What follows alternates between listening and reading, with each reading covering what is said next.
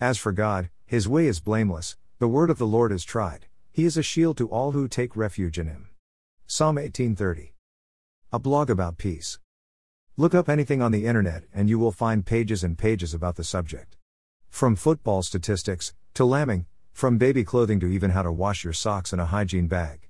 You can find information on anything that interests you. Go to the library of a college, and there will be dissertations and papers loaded on microfiche. And as you look at the writings of scholars and scientists all around the world, you will find that they have one thing in common: they all have journals. They write down their work and what's being done. We write things down so we can see where we've come from, and have a model to where we believe we are going. We can chart our movement. And when we look back a week or two later, we see what God has been doing. We get to see our lives, 10 and 15 years later, and how things have changed. Moment by moment we have charted life's movement in a book. A journal builds our faith. Whether we consider ourselves to be religious, or we are just seeking to know more about this God who created it all, when we see our lives, it lifts our level of faith. Many times we look at other people's books, and what's been going on with them. Let's make those books a model for our level of faith.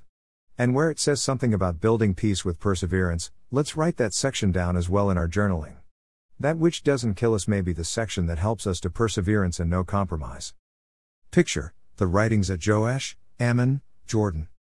Pop quiz from September 10th, short list of greatest baseball players of all time. I love pop quizzes. Here's the pop quiz of the week. What do these have in common? Ball spinner, foul line, handicap, scratch, turkey, king pin, split, ball return, spare.